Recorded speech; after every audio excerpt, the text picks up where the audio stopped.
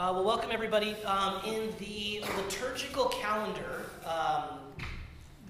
this Sunday is the baptism of our Lord Sunday. So a significant portion of churches throughout the entire world are reading in Matthew's Gospel the story of Jesus getting baptized by John. And typically in like our 9:30 service, this would entail a sermon on baptism, which I did today.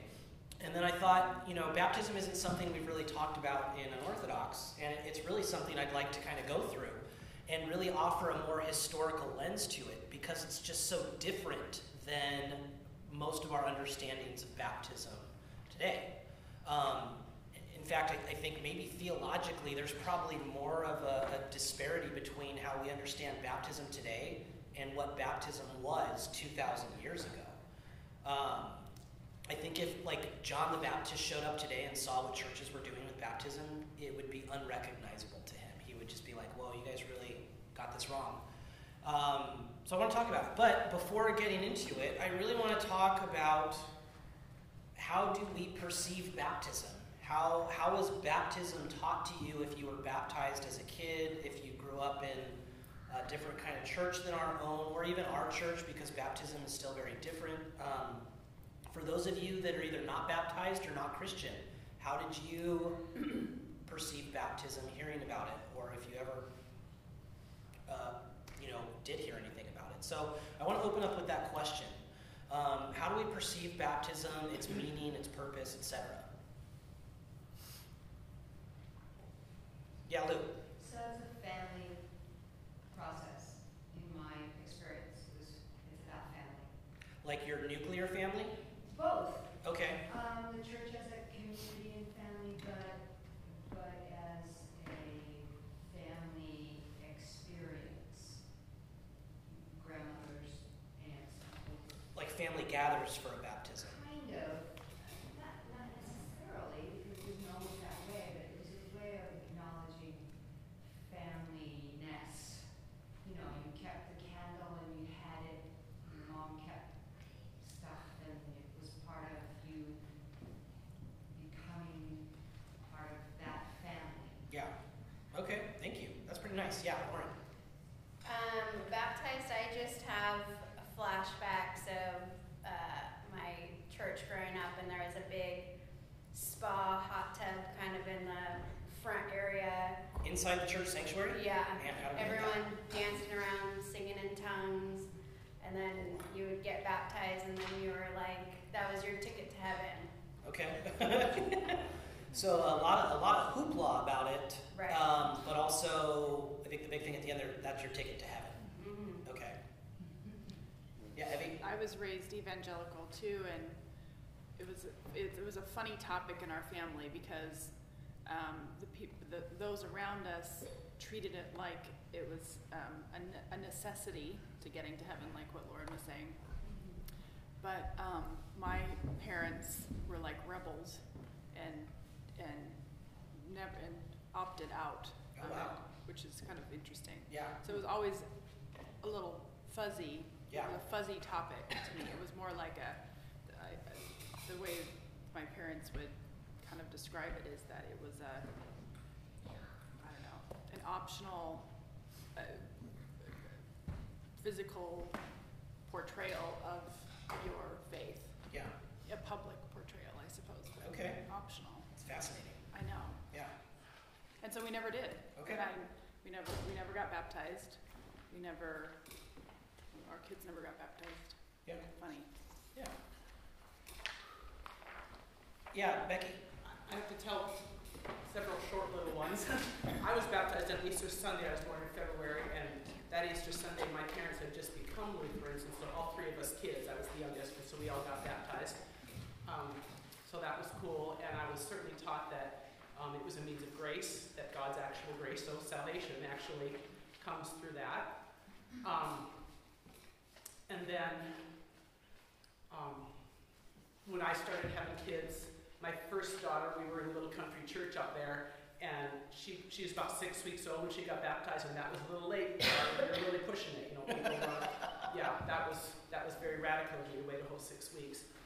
And I put my, stuff for my leftovers for my wedding dress on her baptism dress, big deal. And then my husband was a pastor, and we wanted to be missionaries, and we went to a month-long training thing at, to the sending agency. This was you get sent out. And my husband was terrified. He didn't want to go. And he's a Lutheran pastor, infant baptism the whole way. And he said, no, he couldn't accept infant baptism anymore. No, you had to have the decision. He just took the other side of the argument about infant versus believer baptism. Stuck to it, so they said, sorry, brother, we can't send you. And then we went home, had 2 more babies, and baptized them as infants. That was like one of the weirdest things in my life. And now with the 6 kids whom I adopted who have been baptized, I told them they couldn't decide when, because they were all of the age to discuss it. And 5 of them have chosen to be baptized in one. Yeah. So I'm all over the place. That's with cool. that. Yeah. And I don't have my personal theology, I don't think it has anything to do with God's acceptance. I don't think he was going to damn anybody in the first place. Yeah. So Yeah. it's not an issue, but I have certainly had my whole heart and soul in and out of baptism issues. And that perspective, thank you, is very Lutheran. Becky said a means of grace. Luther took the 7 sacraments of the Catholic Church and got rid of 5 of them and kept only 2, baptism and communion, and said that these are means of grace, which is these are ways upon which God's grace is given to people. But even for Luther, it was very much about where you go after you die. And so God's grace is given to you through baptism and communion, so that you can go to heaven after you die. And even now, as a Lutheran pastor myself, I would say Luther got that part wrong.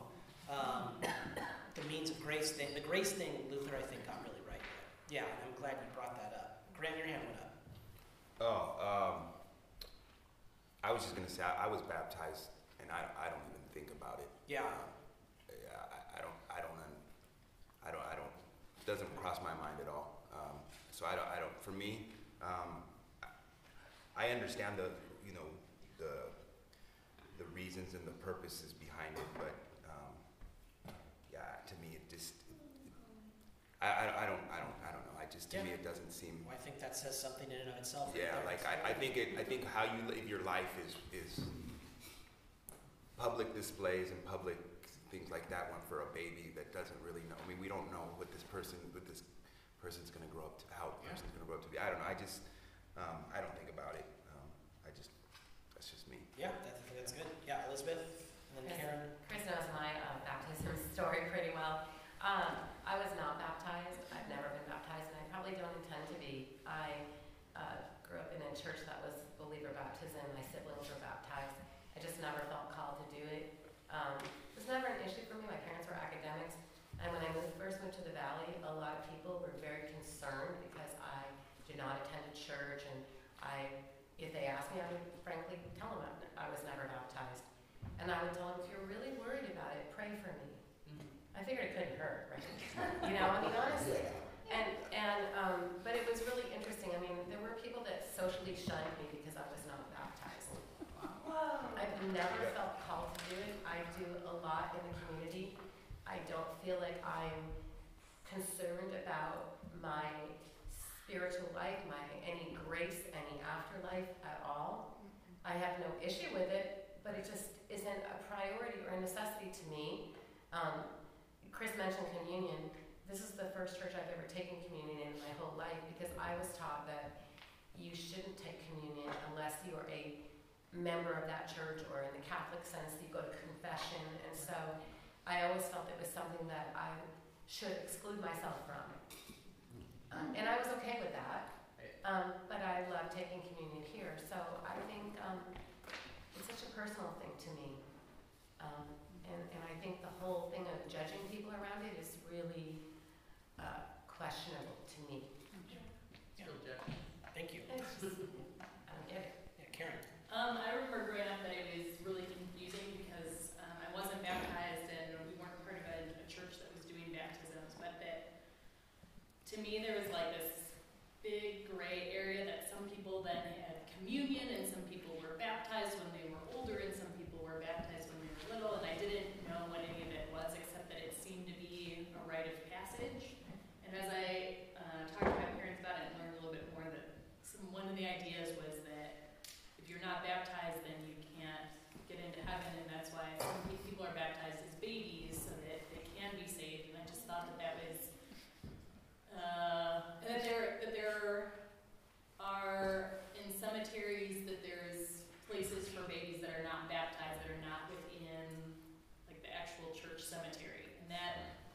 seemed really strange and scary to me that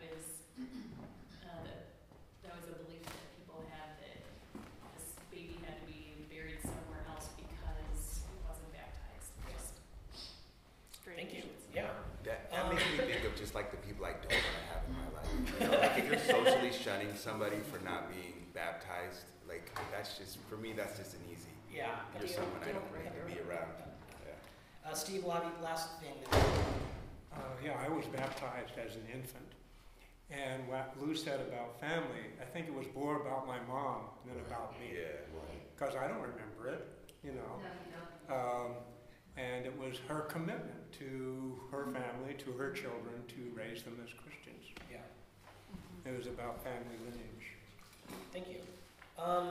There's some that you get submerged, and there's some where there's. Well, that's it. Like, so baptism really has this connotation, right, of immediately creating a thing of who's in and who's out, or an us versus them. Immediately. No matter what your stance is on it, unless your stance is like, hey, you could, but you don't have to, right? If that's your stance, then maybe there's no us versus them, who's in, who's out. But every church, for the most part, even ELCA Lutheran Church, like we have prayers where it says, like, and bless all the baptized, blah, blah, blah. And I won't say them because I don't believe in that kind of in and out kind of a thing. But then there's a lot more specificity as you go to different churches. Does this church believe in infant baptism, or is it a believer's baptism? The person has to make a conscious decision to be baptized. There's some churches that say, like our church says, one baptism for all. No matter where you've been baptized, no matter what denomination it is, it qualifies. Whereas there are other churches that say, no, you need to get baptized in our church, even if you were baptized previously. We have a big evangelical church where I grew up, and my brother started going there because he wanted to impress a girl he was dating, and he got baptized a second time. Because they said that your baptism when you were an infant at our church doesn't count. Wow. And so he did it, all to impress a girl. My daughter went to a church that did that, and she, who had been baptized as a baby, got baptized again and got licensed to baptize, which is a big deal, and she was a woman in this church. So, anyway. Yeah. So immediately there's this exclusivity to it. And that's a big thing. And I definitely struggle with that as a pastor. So, and there's different circles of exclusivity. One, you're baptized into Christianity. So you're immediately away from anyone who's not Christian. And then if you go more specific, you're baptized into a specific denomination, if that denomination requires you to be baptized within their denomination.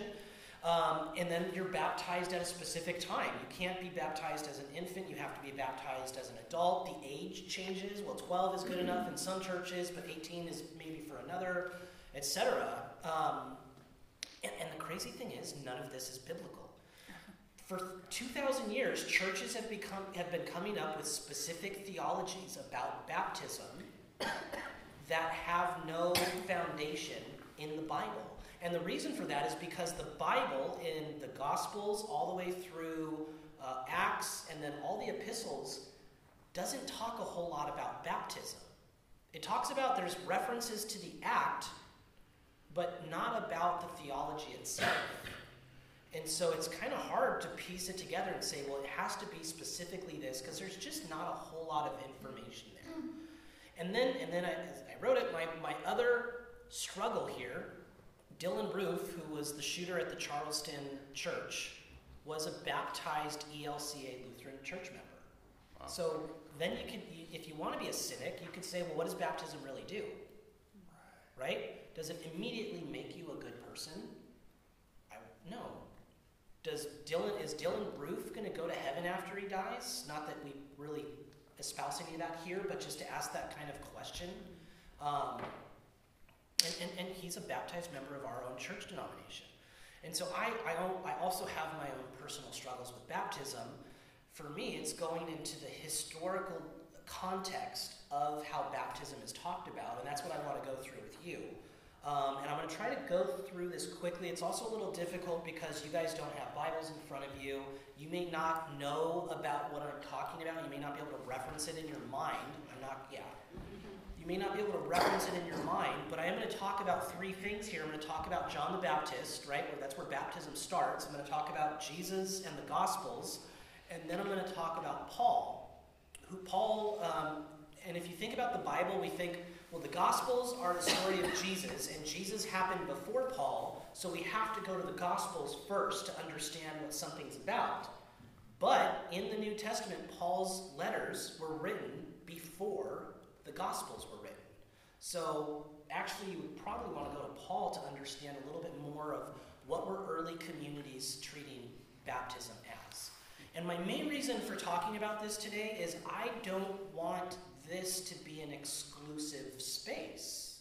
At Unorthodox, we're not going to talk about the need to be baptized for anybody, especially since we have people in here who are not Christians, and we're not going to try to convert anyone into Christian. I mean, you're kind of a Christian, Keith, right? You're a Christian, a Jew, and a Muslim. So a little bit of yeah.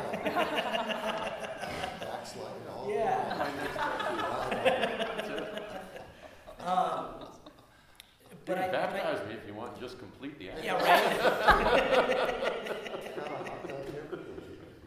But also, historically speaking, there's something really cool about baptism, and I want to get to that point too. So, let's start first with John the Baptist. And when we think of John the Baptist, one thing we have to realize is John was Jewish. John was baptizing Jewish people. He wasn't trying to baptize people into a new faith. Scholars don't exactly know where baptism, the practice, historically comes from. However, within Judaism, ritualistic purification with water was a common thing. It wasn't something that happened once for your whole life. It was something that happened throughout life. And odds are, John the Baptist was using some kind of a ritualistic purification thing for people. But it was not centered in baptizing people into a faith or into a belief in Jesus. It was a cleansing and repentant baptism. John was definitely asking people to repent of their sins, be baptized, have a cleansing of that, and then come out with a new commitment to something else.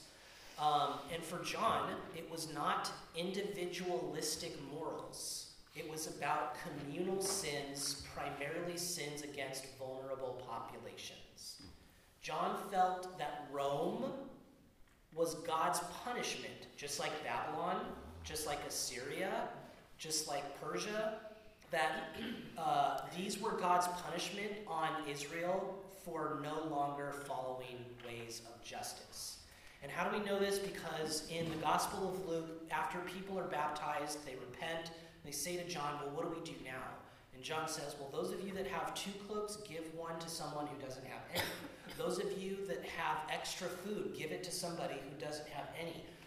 For those of you that are soldiers or tax collectors, only take what you're supposed to, don't take extra, so that people can have enough. It was very much centered in the justice of that time and what John understood the prophets were trying to point people to. So again, completely absent of belief in something, completely absent of being baptized into a religion, again, because these were already Jewish people who were going to stay Jewish. Contrast that with kind of the purification model we have today. A lot of churches would say you're being cleansed through baptism, but you're being cleansed through your own individual moral ineptitude. And that's a huge departure from what John was doing. And that kind of goes in line with this individualization of Christianity throughout the years, right? Scholars believe, the way we read the Bible, the Gospels especially, is that John was baptizing people. He was kind of doing his own thing, and then Jesus comes along, and John's like, well, you're the one. I've kind of been preparing the way for you, and now you're going to take the mantle and go with it. And truth is, scholars believe there were probably 2 separate movements going on. One was the baptism movement. John was very much trying to get people to repent of their communal sins and turn again to God and to justice. And that Jesus was actually a part of this movement. But John wasn't that shrewd about it, preached too hard, and got executed by Herod, or by extension by Rome. And so Jesus decided to start his own movement that would take a little bit of a different stance. And Jesus was going to start this kingdom movement, which is, the kingdom of heaven is at hand, and we bring the kingdom of heaven about through justice. The Spirit of the Lord has anointed me to bring sight to the blind, good news to the poor, to let the captives go free, etc. Notice in that, though, Jesus' movement, his kingdom movement, does not entail baptism. Jesus talks very little about baptism. I actually went through the Gospels to kind of understand, really. I went through every reference to baptism to understand, well, what do the Gospels really say about baptism? And there's really only 3 primary stories. One is Jesus' baptism by John, which doesn't say anything about morals or sin or anything like that. The other one is a story where James and John's mother asks Jesus, hey, will you let my children sit at your right hand and your left hand when you come into your kingdom? Which very much is a story of when you kick Rome out and establish the kingdom of Israel and make it powerful again, can you have my kids be like your right-hand guys, which is a very prestigious thing. And Jesus says, well, are they prepared to be baptized with what I'm going to be baptized with, which is a reference to his crucifixion. And James and John are like, yeah, we are. And so later on, people thought that has to do with actual baptism, and you need to be baptized as a believer of Jesus. But what Jesus is really talking about in that reference is, are you prepared to live this way of life to the point of being killed for it? James and John do, eventually. They are executed historically as well. But notice, that is really about how you live this life out. Are you willing to stand up for justice to the point that it becomes dangerous for yourself? So that's how Jesus is using the reference of baptism there. And then the third one is what's known as the Great Commission at the end of Matthew, where Jesus tells, go out into the world and make disciples of all nations, baptizing them in the name of God the Father, Son, and the Holy Spirit. Now, on one hand, he never says people have to be baptized to get into heaven. And being a disciple has to do far more with following this way of life than believing in a human or a person or an idol or an object or anything like that. So all of the references we have to baptism in the Gospels have really nothing to do with the way we understand baptism today. And so my argument would be is that it has everything to do with making a commitment to a way of life. Making a commitment to a way of life centered in love, compassion, justice, grace, nonviolence, equity, all of these things that Jesus spends far more time talking about than he does baptism. So that's John and that's Jesus and kind of the Gospels. On your handout, I want you to notice that I referenced Acts here because Acts is where baptism is probably referenced the most. And every single time baptism is referenced in the book of Acts, it's kind of like what Luke said, it's about joining a community. It has nothing to do with getting to heaven after you die. That's never mentioned in the book of Acts. Really, the book of Acts is about this new community that has started after Jesus has died, and it's growing throughout the Roman Empire, and kind of an induction into that community is baptism. But in antiquity, we know this, you are not part of a community by what you believe, you're part of a community by what you do. And in antiquity, the concept in believing in something consciously, but not following through with your actions, that just wasn't a concept back then. That's something that comes with the Enlightenment age, 1,500 years later. So in antiquity, people only understood belief as how they follow through with their actions. And so as people are baptized into this new community, they're being inducted into a community that is centered on a way of life. And they knew that ahead of time, and they chose that ahead of time. And then lastly, I want to go into Paul here. And Paul does reference baptism. Paul has 7 letters in the New Testament. He references baptism in only 3 of them. 1 Corinthians, Romans, and Galatians. And there's some kind of cool things here. I'm going to try to explain this as best as I can, but it's a little difficult because we're not actually going through these letters, and Paul is kind of creating a lot of theology here, and they're playing off of each other, and it would just take us too long to set up, well, you need to understand this part to understand what he says about baptism, and this part to understand this later on, but I'm going to do my best. okay? And the struggle with Paul is that Paul talks about baptism and resurrection often in the same paragraph that he's writing. But nowhere does Paul say you need to be baptized in order to be resurrected. I also want to say one thing about resurrection in Paul. We treat Paul as though he is infallible. Everything Paul wrote is the law of God, and it's absolutely true. Paul very much believed that the end times, the eschaton, was going to happen in his lifetime, and he was rushing to get people to be a part of this new community as fast as he could, not because he thought they were going to be resurrected and others weren't, but he wanted as many people to participate in bringing it about as possible. And Paul was off by at least 2,000 years now. The eschaton has not happened. So Paul is a fallible human being. He believed something was going to happen, and it didn't happen. And that's okay. I would say God is bigger than that. God is mysterious. We don't fully understand God. Paul missed the mark on this. But Paul didn't stake everything on throwing your hands up and just waiting for the resurrection to happen. He created communities that were dedicated to this way of life. The other thing about resurrection real quick is that Paul also didn't believe about a resurrection into a heaven somewhere else. That was not part of his belief system. He didn't think that when the end times happened, people were going to be raptured away, people were going to be taken to heaven. Paul very much believed that resurrection had to do with peace on earth. It was a here and now kind of a thing.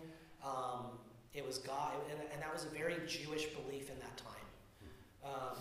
So a lot of Christians throughout time have taken Paul's writings on resurrection to have to do with going to heaven after you die, and that's another mistake. It has to do with being resurrected here on this earth to embrace and experience this full peace on earth thing that God was going to do. And again, Paul was off by at least 2,000 years with God doing that. So really, Romans 6 is kind of a big one I want to talk about. And this is probably one where scholars would look at or other pastors and say, well, clearly Paul believes that baptism and resurrection are tied. So, Paul says here, Romans chapter 6, verses 3 and 4, do you not know that all of us who have been baptized into Christ Jesus were baptized into his death?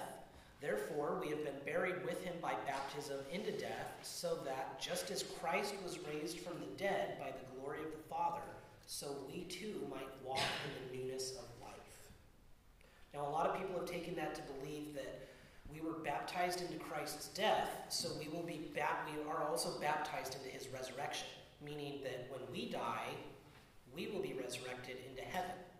But that's not what Paul's talking about. Paul's talking about being baptized into Jesus' death enables us to walk in a newness of life now. This is about what Christ's death and resurrection does to us today, not what it's going to do to us sometime down the road or after our life. For Paul, it's very much about here and now. And he stresses that quite a bit. And we've talked about this before, but the reason for this is that for resurrection, for Paul to believe that people are going to be resurrected has nothing to do with what we believe or do for Paul at all. It has everything to do with what Jesus did on the cross.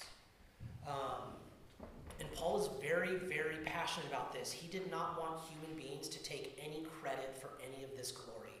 This glory was all about Jesus and God. And Paul says it, and it's right before what I just read in chapter 5. Paul says, just as one man's trespass, he's referring to Adam here, led to condemnation for all, so one man's act of righteousness, meaning the cross, leads to justification and life for all. That's a universalist statement right there if you're ever looking for one, if you're having a conversation with someone and that comes up. That's a very universalist statement right there. And Paul in chapter 4 of Romans makes his argument and compares Jesus to Abraham.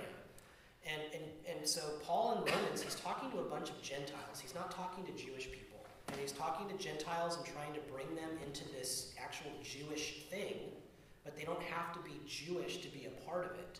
And so that's why he talks about Abraham. He says, Abraham believed that God was going to do this wonderful thing by giving him descendants and a family and this covenant. And Abraham believed it. And so all of his descendants were blessed by his trust in God. Not by anything they did, but by what Abraham did. And then Paul goes on to say that's exactly what Jesus does at the cross for all of the non-Jewish people in the world. Because Jesus was obedient to God and went to the cross, then everybody, literally the entire world, is justified and will have life. It is all 100% about what Jesus does. And Paul would never say that anyone's baptism is what makes that justification happen, because baptism would be something that we are doing. No. So baptism means something else for Paul. And I'm going to get to that in a second. I didn't reference any of the other letters here because they all kind of affirm the same thing. The other cool one is Galatians 3, which I'm sure some of you heard. You are no longer male or female, slave or free, Gentile or Jew. We are all one in Christ in whom we are baptized, right? And that has to be understood as an equity argument. He is saying that we all have the same rights now. We're all equitable because we have been baptized into this community, this egalitarian community. Any questions so far, real quick, before I move on? Okay, some kids are coming in from Sunday school.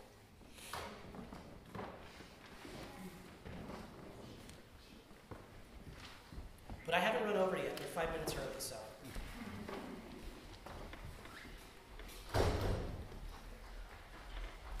Hey kids, come on in.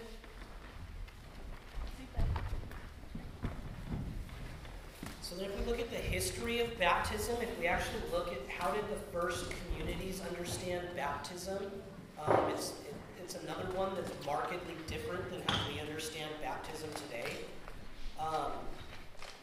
Baptism starts off as something exclusively for non-Jewish people to come and be part of a Jewish thing, which is a very inclusive action. So what I mean by that, Jewish people were already part of this community because of their covenant with God, the covenant that Abraham created for them thousands of years before. Baptism was a thing that helped all of the non-Jewish people who weren't part of this community previously now be a part of this community. And that was genuinely how it was used. Non-Jewish people had to really think through, and this goes to Easter, this goes to the 40 days of Lent, which was historically,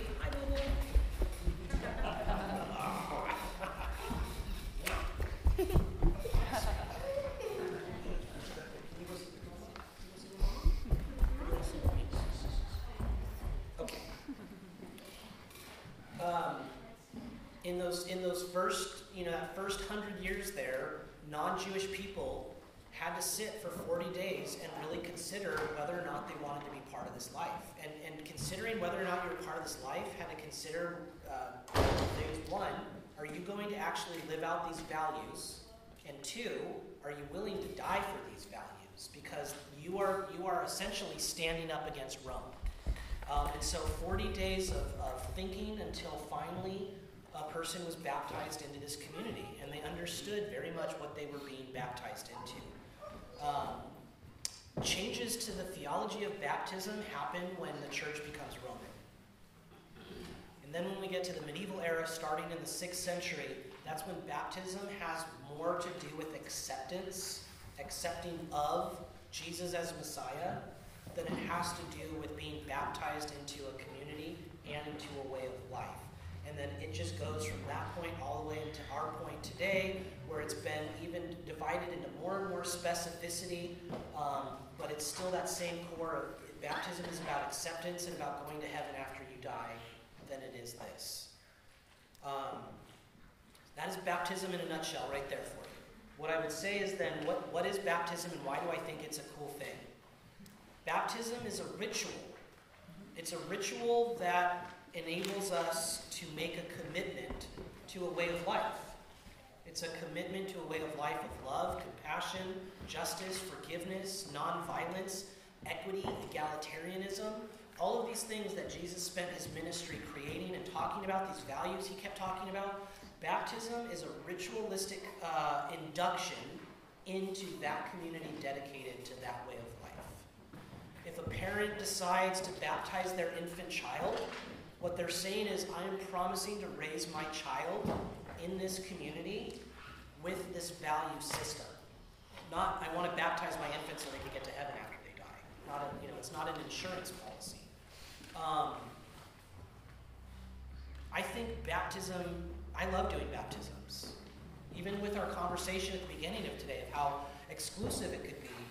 I love doing baptisms because for me it's this. It is this way of life. It's a commitment to something. It's not a belief system, and it shouldn't be exclusive.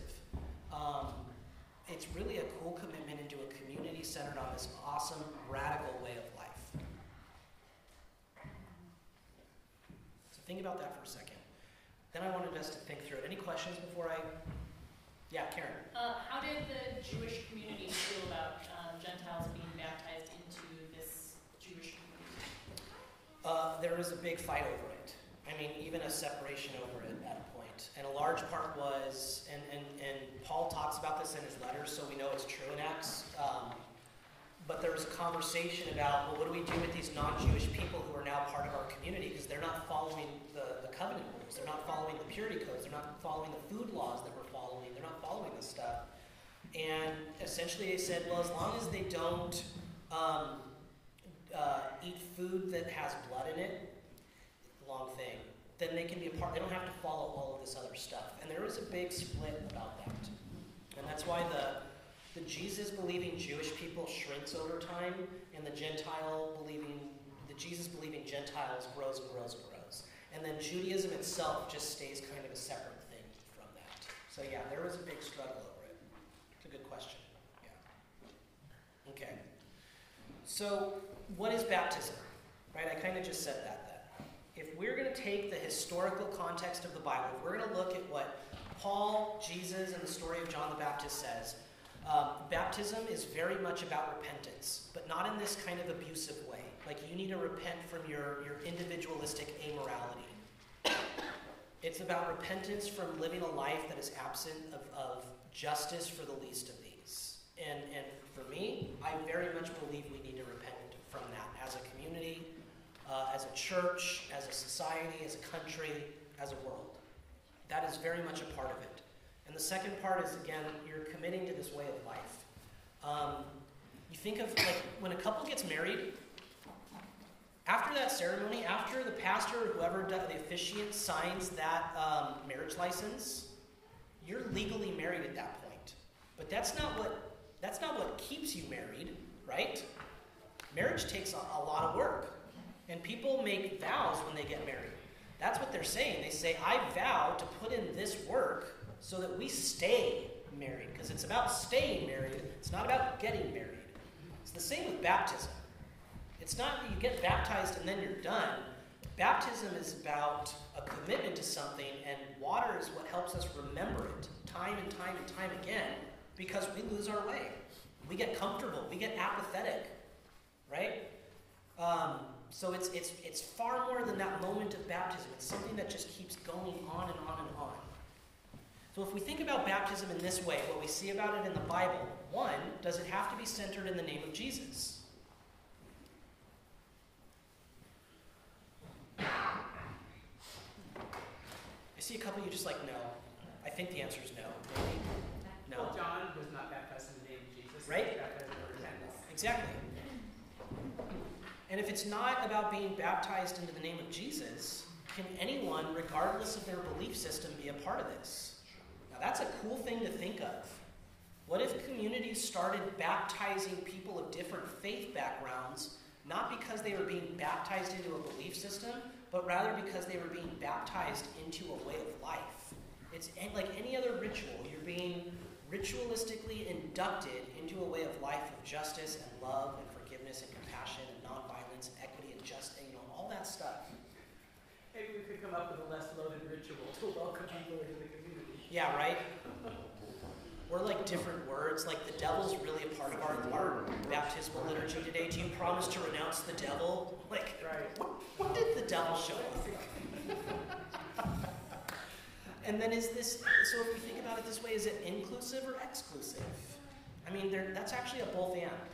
It's inclusive because anybody can be a part of it. It's not, you're not coming into a new belief system, but it's exclusive because there might be people who say, I don't want to be committed to this way of life. You know, I'm not going to go there.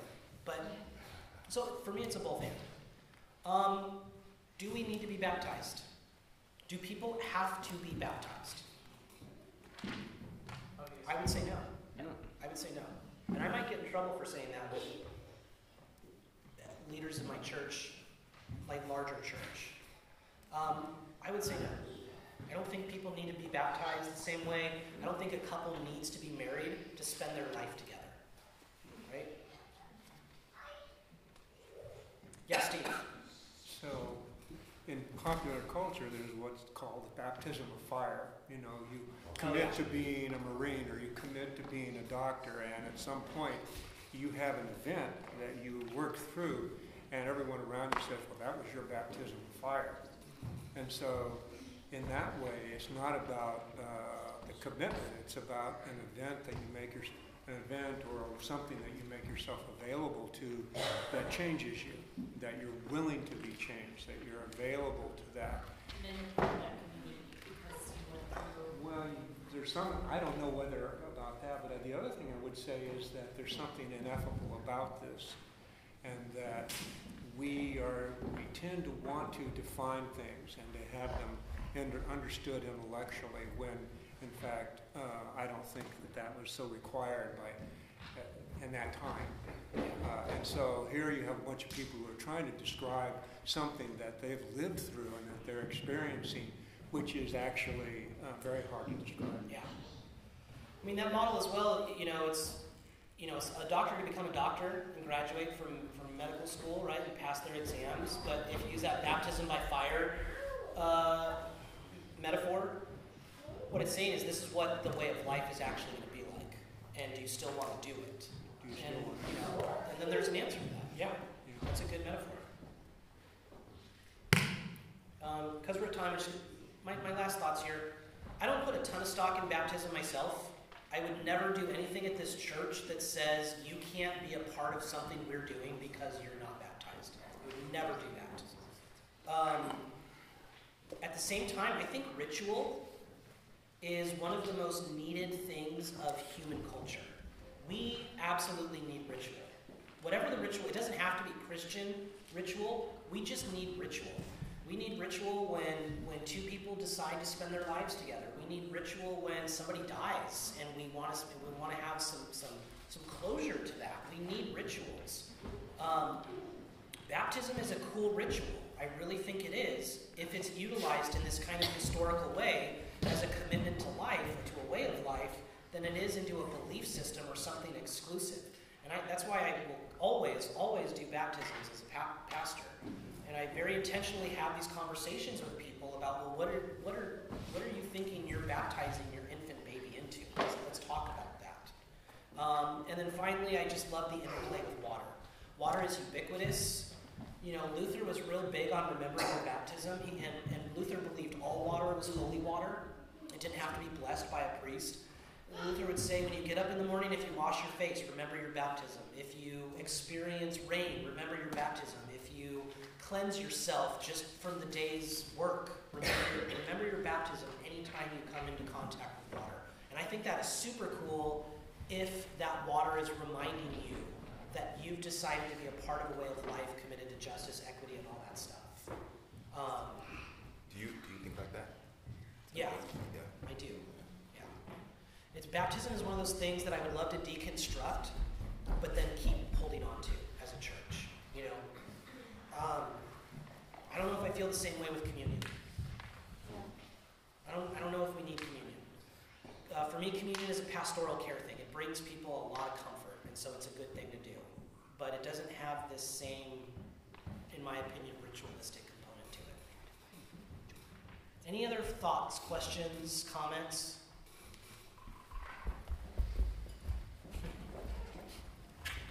I have a question. Yeah, I mean, Keith. when John was baptizing, he was baptizing adults.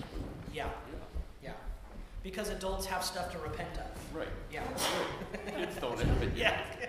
So it was the Middle Ages where we started baptizing babies? No, it wasn't until the Baptist movement, when you get to Luther, that adult baptism Or becomes a that thing. way. Yeah.